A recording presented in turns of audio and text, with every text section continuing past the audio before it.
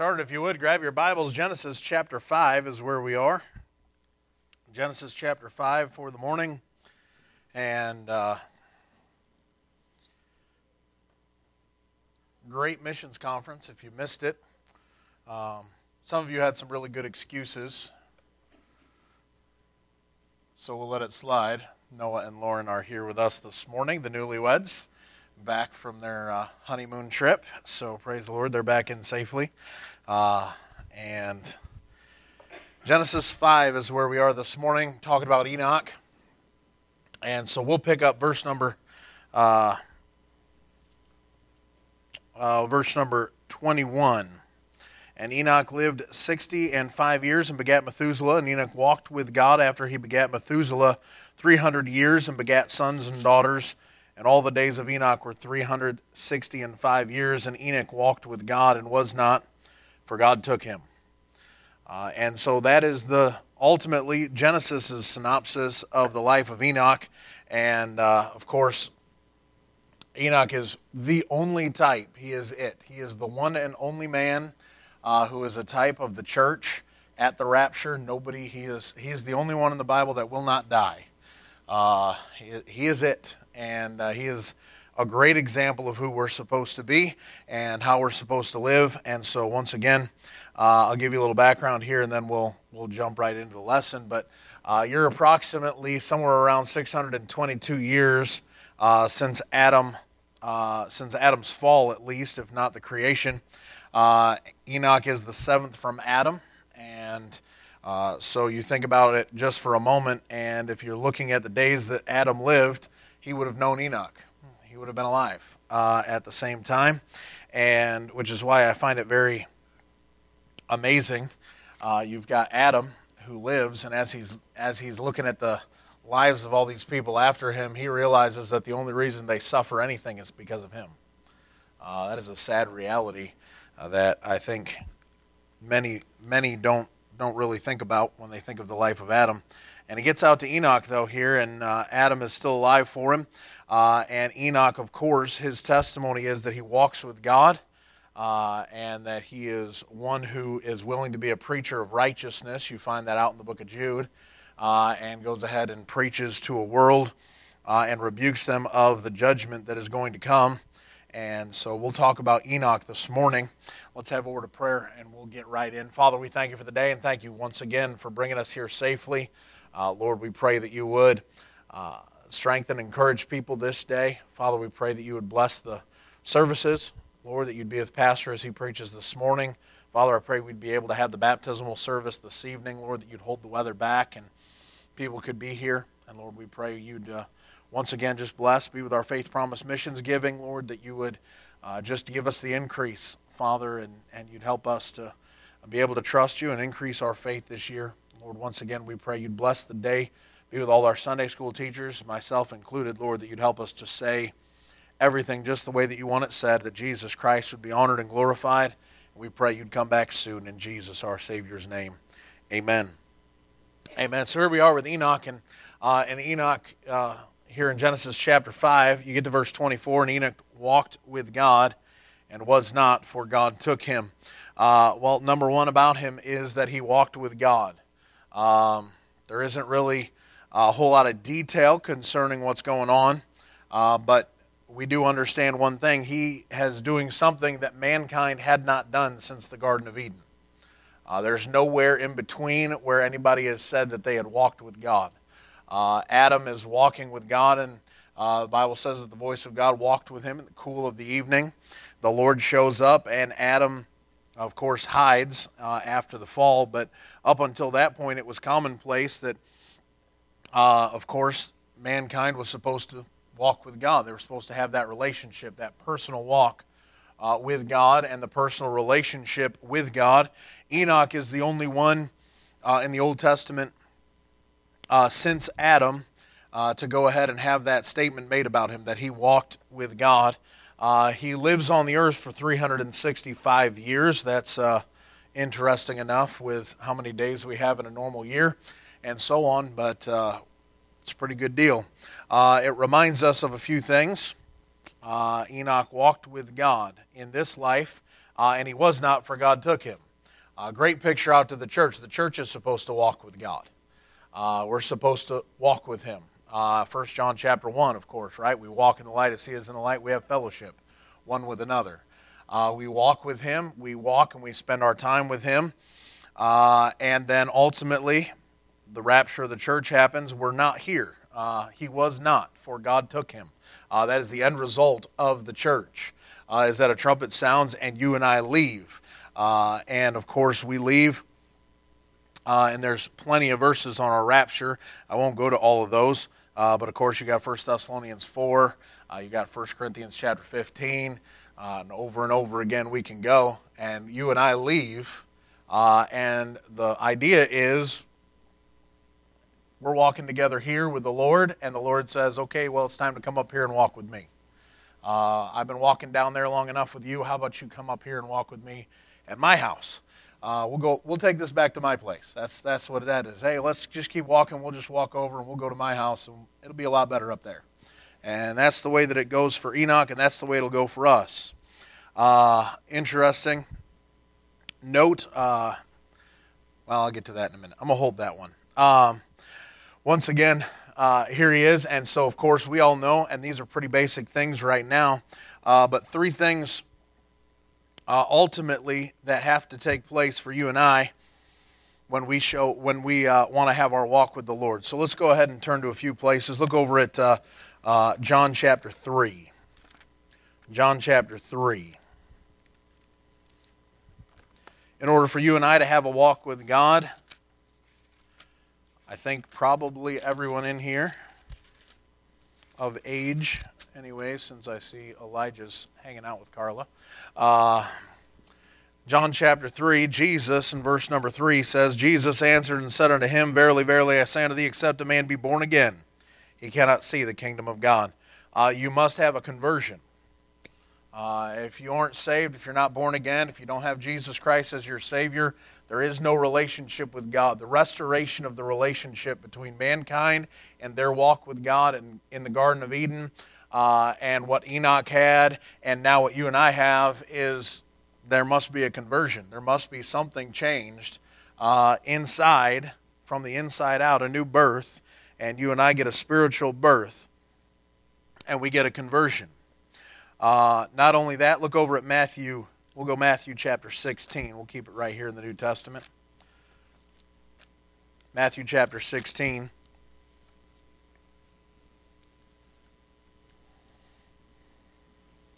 And I'm just going to hit a few of these quickly, but you need to be converted. You need to be, Matthew chapter 16 and verse 24, Then said Jesus unto his disciples, If any man will come after me, let him deny himself and take up his cross and follow me. For whosoever will save his life shall lose it, and whosoever will lose his life for my sake shall find it. For what is a man profited if he shall gain the whole world and lose his own soul? Or what shall a man give in exchange for his soul? The answer is you must be committed. Not only do you need a conversion, you need a commitment. If you're not committed, you don't walk with him. We already know it in 1 John chapter 1. You have to have, in order to have fellowship, can two walk together? In Amos, he says, can two walk together except they be agreed? Well, if you're not committed, deny himself, take up his cross and follow me, there's a commitment there. That it's not just, well, I got saved, so obviously I have a good relationship with God. Well, no, there's a commitment that has to take place. There's a reasonable sacrifice that shows up.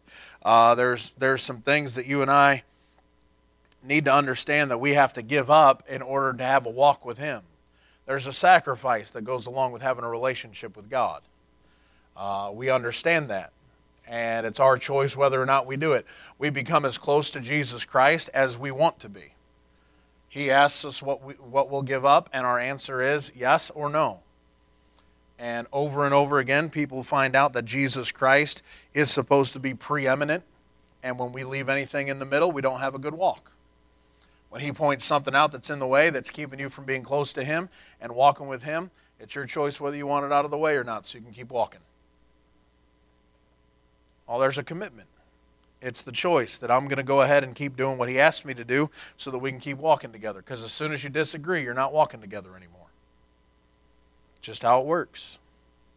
Look over at 1 John chapter 1.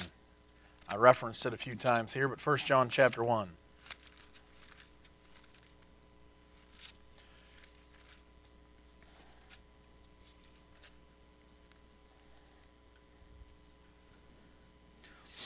You need to be converted, you need to be committed, and you need to be convinced. Look over at 1 John chapter 1 and verse 6.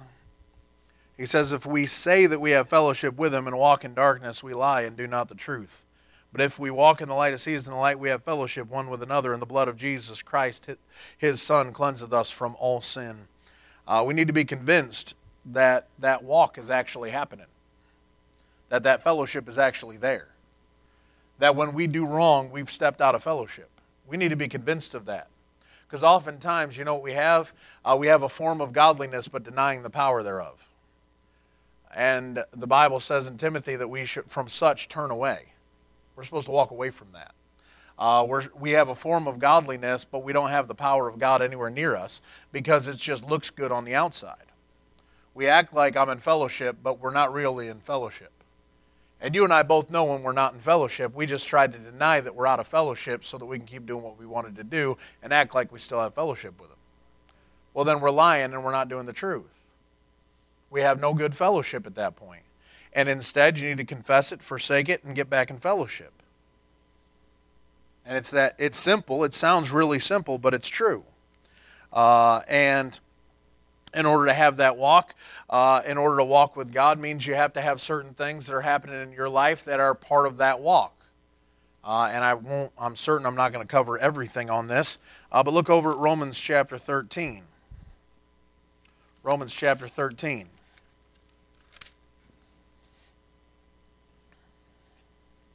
There are certain things you got to be converted, you got to be committed, and you've got to be convinced that you're doing the right thing.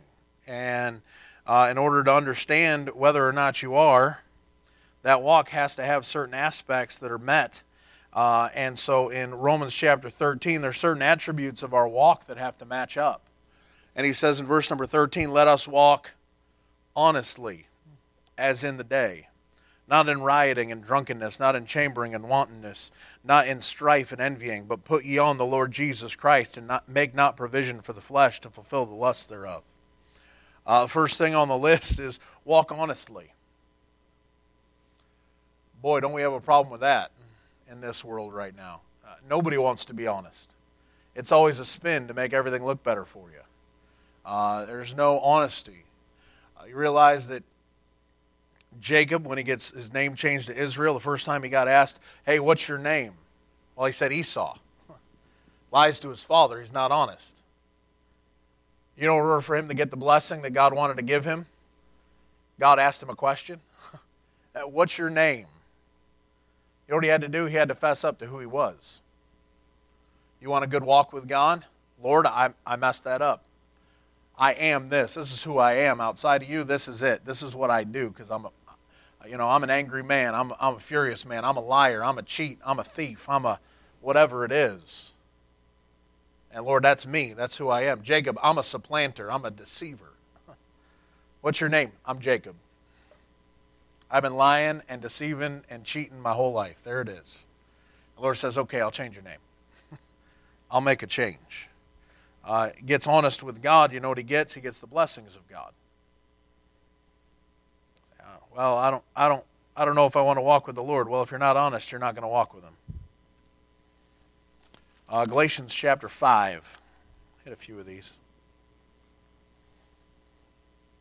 Galatians chapter 5, verse number 16. This I say then, you know the spot. Galatians 5:16, walk in the Spirit, and ye shall not fulfill the lust of the flesh. Well, then you got to walk in the Spirit. You got to figure out when the Holy Spirit's leading and when your flesh wants to run the show. And you got to choose. Our entire life is a set of choices. We make literally billions of choices in our lifetime. From something as simple as what you wore this morning, what route you took to come here, what you ate for breakfast or didn't eat at all, what you're going to do after you leave here, whether or not you're going to decide what the preacher said is going to matter to you or not. All those, we're making decisions constantly, all day, every day. And most of them we make without a thought. There's no real thought, no real care. We reach in, we grabbed whatever tie we grabbed, we reach in, we did this, that's what we did. Okay. Why? Because it doesn't really matter. But we ought to be conscious of our walk and whether or not we're in the Spirit or not. Now, does the Holy Spirit necessarily care what tie I grabbed this morning? Probably not. All right? That's not like a deal breaker right there. He wasn't like, well, you better put that one on, because if you don't,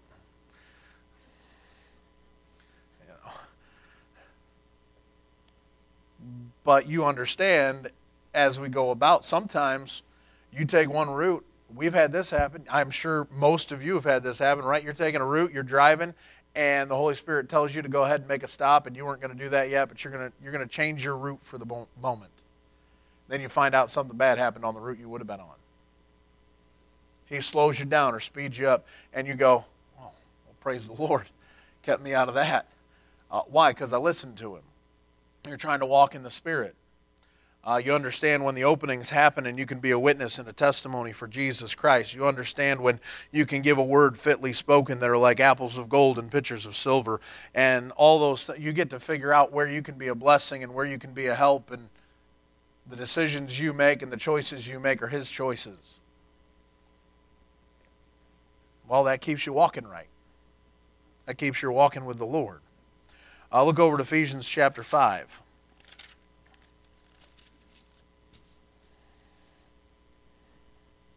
I definitely am not going to get all these in, so I'm gonna hit this one and the next one, and then I'm gonna move on. But good basis though, these next two, so I want to get these in. Ephesians chapter 5 and verse number 1, he says, "Be ye therefore followers of God as dear children, and walk in love, as Christ also hath loved us, and hath given himself for us an offering and a sacrifice to God for a sweet-smelling savor."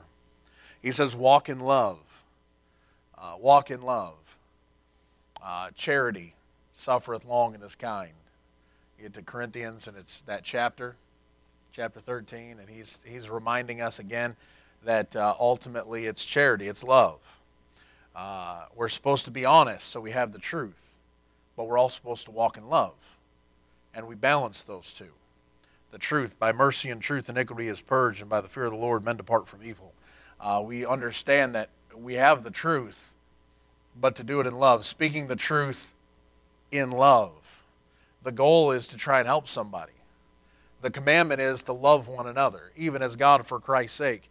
It's over and over again that love is incorporated, and love, the charismatics get into this thing where love overpowers everything else. Well, He's a God of love, and so He's loving, so He can't bring any judgment. Well, no, if you're loving, you have to bring judgment. You don't, otherwise it becomes riotous men. And that doesn't work either. Love keeps someone from doing the wrong thing and tells them that they're doing the wrong thing. Otherwise, you're a poor parent if you don't tell your kid they're doing the wrong thing. That's poor parenting. That's anarchy. That's giving in and letting them run and do whatever it is they want to do. Well, isn't it great that the Lord doesn't say, well, you're good, just do whatever it is you want to do? That's what you did before you got saved. Your life was a wreck. Your life is a wreck when you do things your way. Over and over, we know that. And you say, what stops us? The Lord stops us. And if we're walking with Him, it keeps us out of the trouble because we're walking in love, and the Lord loves us, and He gave Himself for us, and we're supposed to love somebody else that same way and be able to do something. And you know what He does? He doesn't let you do whatever it is you want to do. Whom the Lord loveth, He chasteneth, and scourgeth every son whom He receiveth. If you're walking in love, you ought to do good to people, but at the same time, you also need to be able to speak the truth in love. That's all part of it. Chapter 5 here, Ephesians chapter 5, look at verse 15. We're right here. He says, "See then that you walk circumspectly, not as fools, but as wise, redeeming the time because the days are evil." Walk circumspectly, that means pay attention. Looking around, paying attention. Paying attention to what? To pay attention to do opportunities where the Lord will give you for using the Spirit of God to be able to minister to somebody, to be honest, to be able to walk in love and speak in love and do all the... You're looking around. Why are you walking circumspectly? Well, for one, because you have an adversary, the devil, as a roaring lion walketh about, seeking whom he may devour. But notice the context has nothing to do with that. The context is not about the devil showing up and you and I. That's not anywhere in the passage. The passage is walk circumspectly, not as fools but as wise. Why? Redeeming the time. Well, that's looking around to see opportunities you have to do what God asked you to do. You're looking around, and the context, keep reading, is being filled with the Spirit of God. Well, we're supposed to walk in the Spirit so that we don't fulfill the lust of the flesh, and we're supposed to redeem the time because the days are evil. We're supposed to walk back, looking back in the passage, we're supposed to walk as children of light. We're supposed to be fruitful. We're supposed to do what's acceptable on the Lord. We're supposed to have fellowship with the Lord. That's all walking circumspectly. That covers a whole lot. And Enoch walked with God. Don't suppose he was probably doing all those things. Well, if he's walking with the Lord, he probably was. Look over to Hebrews chapter 11. Hebrews chapter 11. I'll keep going.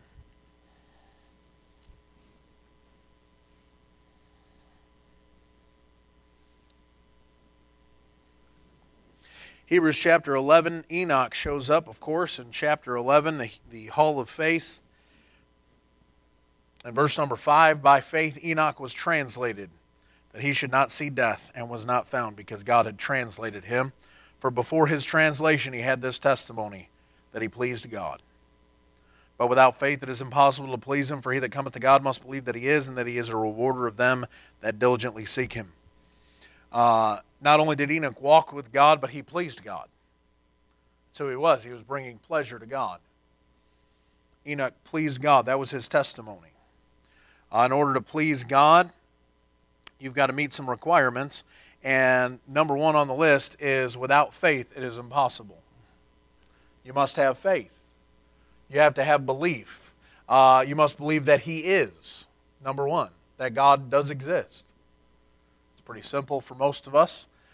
The Lord made it pretty simple that the heavens declare the glory of God and the firmament showeth his handiwork. That's not really hard to figure out that there is a God. Most people in the world understand that there's a God, but they also have to understand that he is a rewarder of them that diligently seek him. That God would be willing to reward you and I for actually seeking him. That we would actually gain by looking for God. Well, isn't that what happens to us? It happened to Cornelius. That's a pretty good example. He's looking for God. He's doing everything he's supposed to do. He has no idea who Jesus is. He's following the Jews' religion. He's doing all sorts of things as a Gentile, and the Lord sends him Peter. He's seeking the Lord, and the Lord says, don't worry, I'll find you. If you're looking for me, I'll find you. And that's the way it works. And he shows up, and he goes ahead and rewards him. I think he got a pretty good reward since he got salvation for all of eternity. I think that was a pretty good reward for Cornelius. If that's not enough, I don't know what else he can give you. But forgiveness of all of your sins, that's a pretty good deal. It's kind of how it is. But once again, that's his testimony. His testimony is that he would believe God. He trusted God. He had faith. It is natural to want to go ahead and please those that you love. Well then, we love him because he first loved us. He makes it natural for us to fall in love and lean on and have faith in because we know he understands what's best for us. Our faith is in him for our salvation, but our faith is in him, supposed to be in him from day to day. The just shall live by faith. And we walk and we trust and we want to trust him. And if we don't, we understand that we won't grow. Our faith in him is based upon the fact that he loves us. It's secured in the Word of God, knowing that he loves us and he gave everything for us. That love that he had for us proves that we can trust him with everything we have. If we can trust him for salvation, we ought to be able to trust him with the rest. And we struggle with that. As humans, we struggle with that idea. We struggle with the idea that he could be in control of everything in our lives because we like control. We just like it. And I understand, and we understand that we're looking at God, and God, we can't see him, but we want to please him. But sometimes we'd rather please us. we would. Boy, I just would really like that today, and I'm going to do that because that's what I like. And the Lord says, I don't want you to do that. And we go, yeah, but I like it. And today I want to please me. And that happens to us. And we need to understand that's not the way he wants it. And he'll forgive it. But when we do that, we stop walking. We lose our fellowship, right? We lose that walk with the Lord. Enoch had the testimony that he pleased God. That the choices he made were pleasing. God was happy with him. Now, Enoch was translated. Now, amazingly enough, and I'm going to slide this in here just because I like it, you can go ahead and look at the word translation or translated throughout the entirety of the Bible. It only shows up in a few places, and every place it exchanges a lesser for a better. So what is that a reference to? Your Bible. These guys that go back to the Greek and the Hebrew and do all these things, the translation is always better. There's not one spot in the Bible where it's not true. I'll just use Enoch as an example. I'll give you one of the other ones. I didn't write the reference down. David becomes king. And it says that the kingdom was translated from Saul to David. That's the word it uses. It was translated to David. Now you tell me, who was a better king, Saul or David?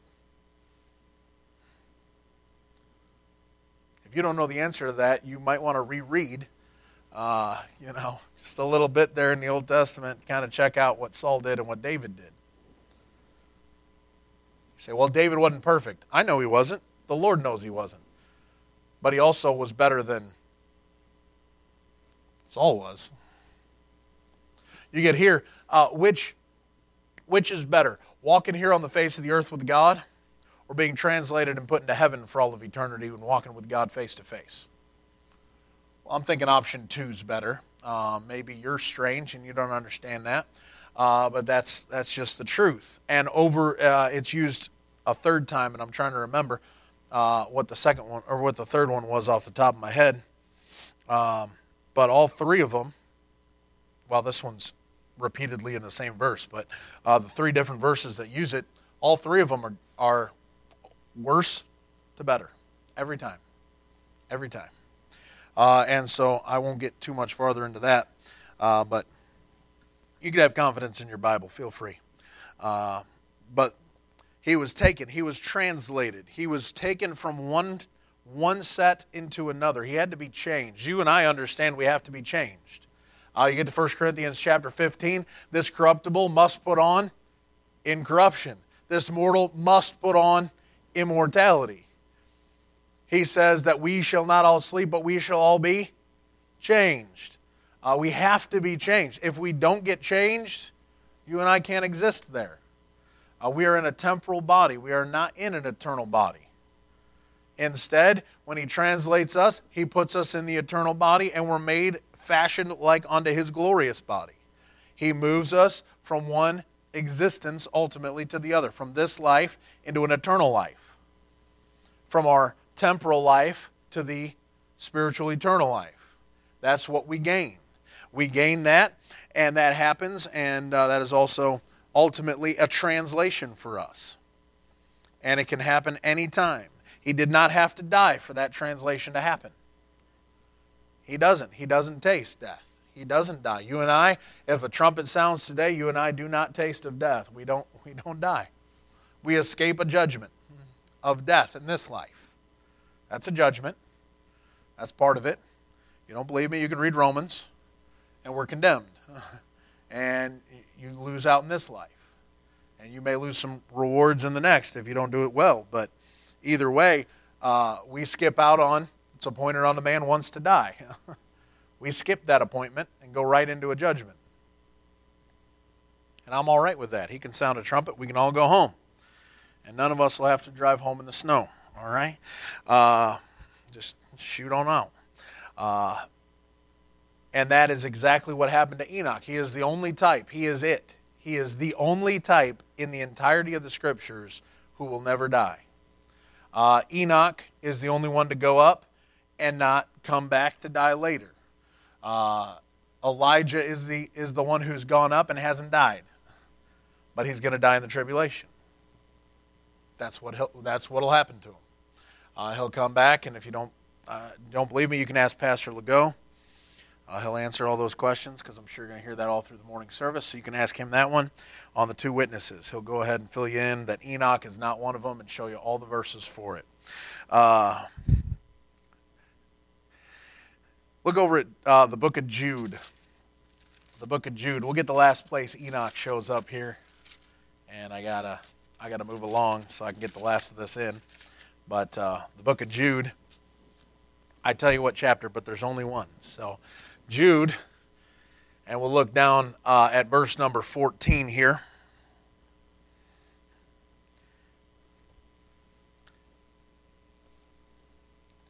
Jude 14.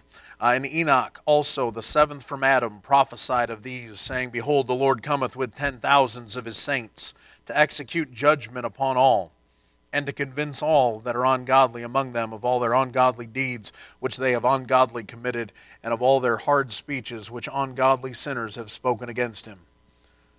Whew. That's pretty rough there, Enoch. He's a preacher of righteousness right before a flood. He's not long before the flood. His son Methuselah is born. When he's dead, it shall be sent. And the flood shows up. They got barely just one life. I know Methuselah's the longest guy, but still, that's it. And with how long people lived, they heard the preaching of Enoch that were there at the flood. Many of them had heard it. They knew who he was.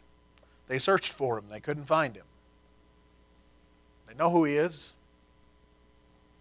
And he preached.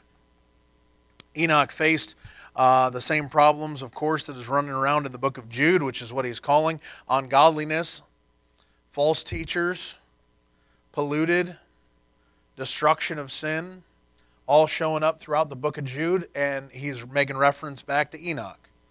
And Enoch, when he was alive, he had a separated life, walking with the Lord, and it was easy for him to see the falsehoods of man. You know, it's a whole lot easier to see somebody else's faults, but it's even easier when you're walking right with the Lord and the Lord starts showing you things. You ever notice somebody and you go, something's not right with them? I don't know what it is, but something's not right, and if you were to start talking to them, you'd probably figure it out. Say, what is that? That's a little bit of the Spirit. That's discernment. You want to have that. But Enoch's walking around, you know what it is? He's preaching them. His walk with God made it so that his talk was right. He was preaching. He was showing the difference between the ungodly and the godly. And he wasn't giving them a gray area to walk around in. You read that list. That's not a nice list. That was not good words and fair speeches deceiving the hearts of the simple. That was him going ahead and preaching. And he does exactly what he's supposed to. He preaches and he gives them the truth and he does what he's supposed to do in an ungodly day. In an ungodly day, that's what he did. Enoch shows us that it is possible to walk with God in an ungodly day. It's just so bad out there. I don't know how people can live right. And I don't know how, I am not one to say, your teenagers, your kids, my kids, if the Lord tarries, they go up against more things than you and I had to deal with. Sin, and not that it wasn't out there for us, it's that the world has made it so much easier to access. than it was for us. You know, if you wanted to go and see something dirty, you had to go and buy it. Someone had to watch you do it, and the shame, and there should have been a level of shame that goes along with it. But not anymore. Now you can get it anywhere. You can get it on accident. You don't even have to look for it. Before it used to be, you wanted to go gamble, you had to go down to the casinos, you had to go down and do this, you had to go ahead and now every gas station buy a scratch-off lottery ticket, or you can hop on your phone and play whatever you want to do. You can do whatever you want. The things that were shameful don't look so shameful anymore. And the kids now are living in a world where the accessibility for them is so easy. Now, I don't think that it's worse. I just think that it's easier. It's the same sin. It's just more accessible to them. It's easier to get to. And that's obvious. But the truth is, that doesn't mean that they can't stand in an ungodly day. They can still walk with God in an ungodly day. That is not an excuse for them to fail. There's still no excuse for us to fail. Well, you know, it just wasn't as bad for... Doesn't matter. Doesn't matter. Sin is sin. And whatever the sin is of the day is the sin that's going to be there regardless. You don't get an exemption because it was harder for you, because it's really not. It boils down to the same exact thing. Am I going to do right, or am I not going to do right? That's all it is. Say, well, you know, the accessibility doesn't matter. That doesn't matter. Because ultimately, out of the abundance of the heart, the mouth will speak. If you choose to follow Jesus Christ, you don't have to fulfill the lust of the flesh. It's the choice of whether I'm going to walk in the Spirit and walk with Him, or I'm not.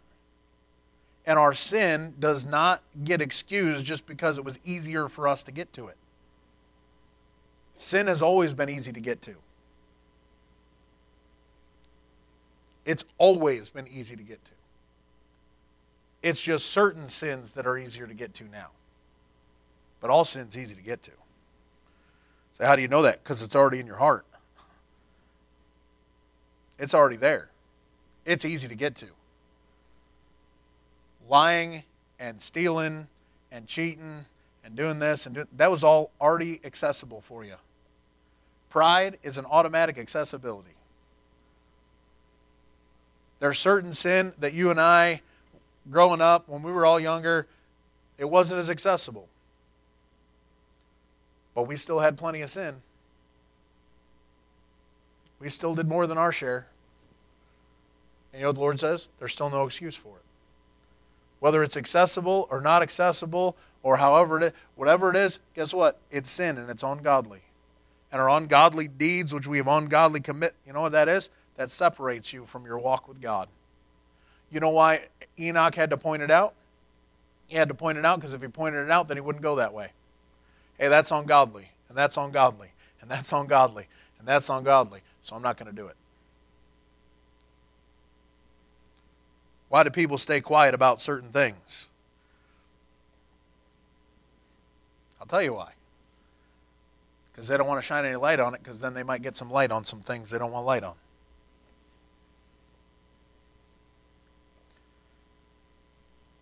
Well, that's kind of rough.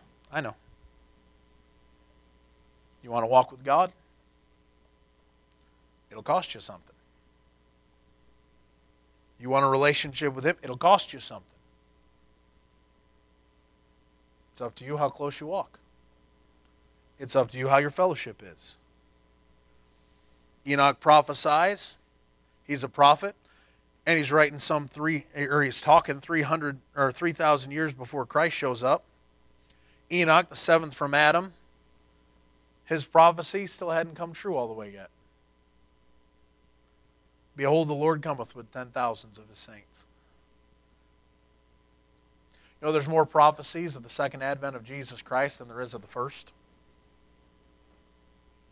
Him being born in a manger and Bethlehem and what He's going to do, and even all the way out to the sacrifices and the judgments and all the things of the crucifixion. You could pile all those up and you know what you won't get? You don't get anywhere near what he talks about with his second advent, him coming back and ruling and reigning and coming in judgment. It's not even close. The second advent of Jesus Christ, the second time he steps foot on the face of this earth, is talked about more than any other subject in the Bible. It is his day. It is the day when the kingdoms of this world have become the kingdoms of our Lord and of his Christ. That's the day. And it's that day that he always talks about, and it's that day that he keeps referencing. And it's the second advent of Jesus Christ that is talked about more, and Enoch was talking about it in his day. You talk about having a plan. 3,000 years before Jesus shows up, which makes it 5,000 years before you and I are sitting here. He's talking about a day that still has at least 7 years, probably, before it's ever going to come. He's still talking about it. Hey, there's a day that's coming where the Lord is going to come and 10,000s of his saints are going to join him, and they're going to come down and he is going to execute judgment. Whoa. When's that? Revelation 19. Still waiting, but it's still coming. Now, I got to hurry up and wrap this up.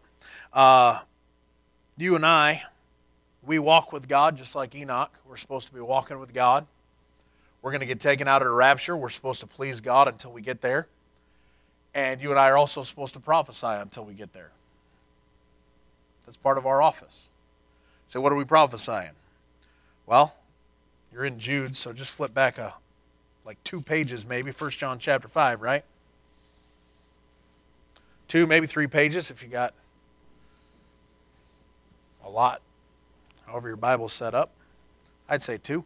1 John chapter 5, you know the spot, verse number 13. These things have I written unto you that believe on the name of the Son of God, that you may know that you have eternal life, and that you may believe on the name of the Son of God. Well, the greatest prophecy you and I have is, I can tell you where you're going to go when you die. If Jesus Christ is your Savior, I know where you're going. If he's your Savior, you're going to heaven for all of eternity. Isn't that a prophecy? It hadn't happened yet.